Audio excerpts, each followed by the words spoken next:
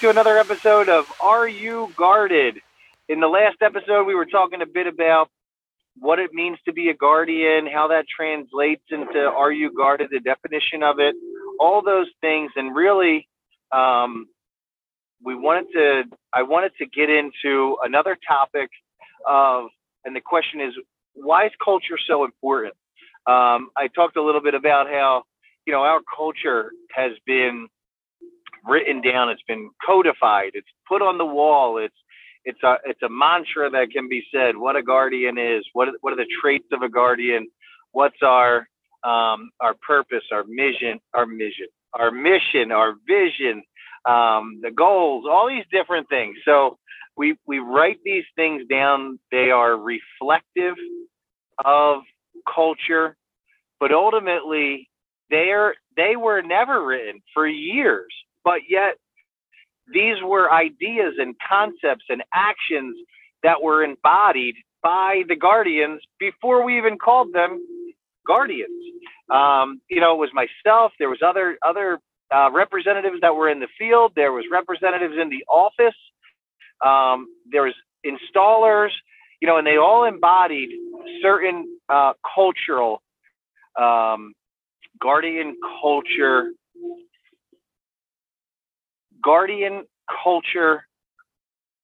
attributes, and really this idea of culture.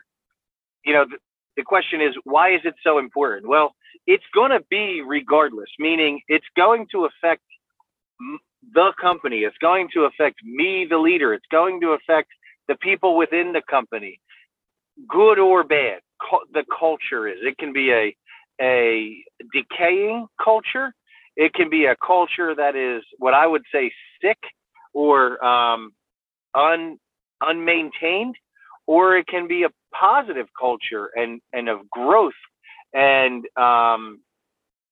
positive relationship. It can be a negative relationship. So all that being said, whether we decide to call it culture, whether we decide to call it, how we define what the culture is really going to, for those that are unaware that there is a culture within each business, and then in the business, the individuals have their own culture. So either the culture of the company is going to affect the individuals, or the individuals are going to affect the culture of the company. Now, that's going to happen both ways all the time. But if you look at it from a positive standpoint or a negative standpoint, depending on, which one is which, is how, and which one is stronger, is going to impact the other. Meaning, if you have if I'm able to create and maintain and work on a very positive culture within my company or the people that I'm around, I can then impact someone if there's an individual that's bringing a negative culture to the organization or to the group. But without work and continued positive, that negative will then impact and affect the accumulative culture. And I say it that way because it's not only work, it's not only guardian. There can be culture in small groups. There can be culture in my family. There can be culture all over the place that if it's ignored, if we don't have clarity on what our goals, vision, mission, purpose, through even in church, like all these different things, they can be impacted. So, the crux of the question is, why is culture so important? It is because it is what we are. It's the direction of, even in the big picture, our country, the country's culture. It can either become, reclassified, it can become relabeled, it can become tearing down of old ways, and that can be good in some perspective, and it can be bad in others. So depending on where the culture stands, generally the people and their views and what is stronger and what is more seen, and that can go into, I'll digress on that. But all that being said, just to shed light, I'm just talking about media and what's seen and how we see it, whether it's through social media, whether it's through, main news organizations, et cetera, can impact the culture. But all that being said, to continue on in my small world of a roofing and siding company, in an office standpoint, or into the culture of sales reps that are out in the field, or the culture of the installation teams that do the work. I feel, and I've used the terms often in my career, that it's like I'm always pushing a boulder up a mountain.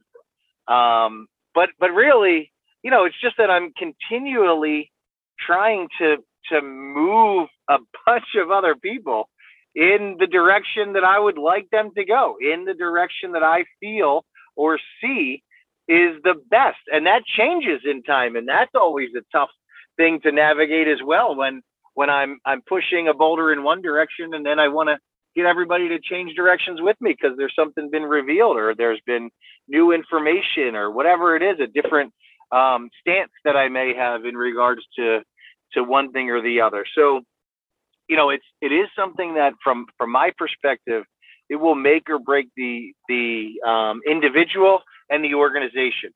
And I could speak from an experience of poor culture as well. When things get tough sometimes, and it's a challenge to continually push the boulder or continue to move a group of individuals in from my perspective, a positive direction, where I could step out of the leadership role a little bit. I found myself in the past not wanting to deal with the conflict, or navigating the conflict poorly, not listening, not addressing it when I was originally feeling prompted or motivated to, and then because of the delay, then reacting poorly to whatever it is that was going on, and assuming that another party within the organization knows what's going on, and they're choosing not to, and ultimately assuming that they're adding their negative culture to Guardian, to the roofing and siding company. So through all of that, it's something that my personal experience, that culture can be something that is exciting, and it's growing, and it moves very fast. As well, it can deteriorate, and it can start to fall apart and negatively impact the individuals within the organization. It can impact the quality of work. It can impact the care, or even just the perception of care. So it is something that is unseen, when you use this word culture. But what has gone on in the last few years is actually putting pen to paper and laying out all the processes that we do in the company, from a company standpoint, laying out what the idea and concept or moral or ethical, emotional experience is, to then drive new people that are coming into the business, so they can really understand, what does it mean to be a guardian? How does a guardian act? We'll use these vision, mission, goals, purpose statements. We'll use the definition of what a guardian is, the traits of a guardian, to make decisions as they're in the field, as they navigate decisions, whether it's in the office, in the field, wherever it is. And a client can understand the difference between working with a guardian and just somebody that's a roofing and siding salesperson. Because we do take it seriously. It's a way that we earn income and do this, but we first and foremost build relationships, do the right thing. And this is a guide, a set of principles. It's a guide of how to navigate. So, I have a lot of value personally in culture. Culture matters. It's something that's very important. That's a little shout out to very close people to mine, Jay and Jenna. But ultimately, I think that the definition of culture is going to be different from different people.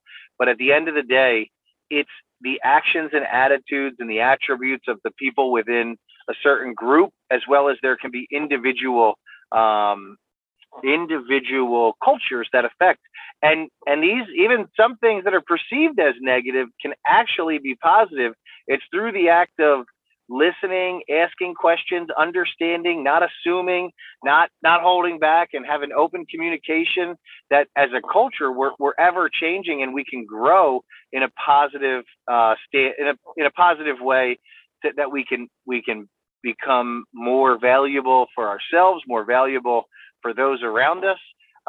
We can have more capacity to help others, more capacity to love and do well, and basically all around be very impactful to those that are in our circle of life. So, really, when we get into it, that's a very important topic. I think I could go on and on about a culture generally, and why it's so important, but I'm going to wrap it up there.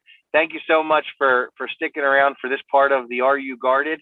And next, we're going to be talking about, how basically, what are the things that are I'm so proud of the Guardians for achieving. And basically, we're also going to dig in a little bit more about the language that we've spoken about. When I talk about things being on the wall, our mission, our vision, our values, our goals, I'm gonna dig into some of those. I'm gonna pull them up. We're gonna read through, and how important these things are to actually have written down, because we understand cultural and culturally the unspoken things. But even if you dig into it and you look at America, we have a constitution. That's the written down culture of the company. It's something that it's a guide that could be stood on. Decisions can be made about, even something as big as our country, the cultural decisions that we make, amendments to the culture as things change and we want to move. So these are all very important things to me that we'll take another session, and we'll break those things apart and talk a little bit about how the language plays into all this. Hope you have a great day.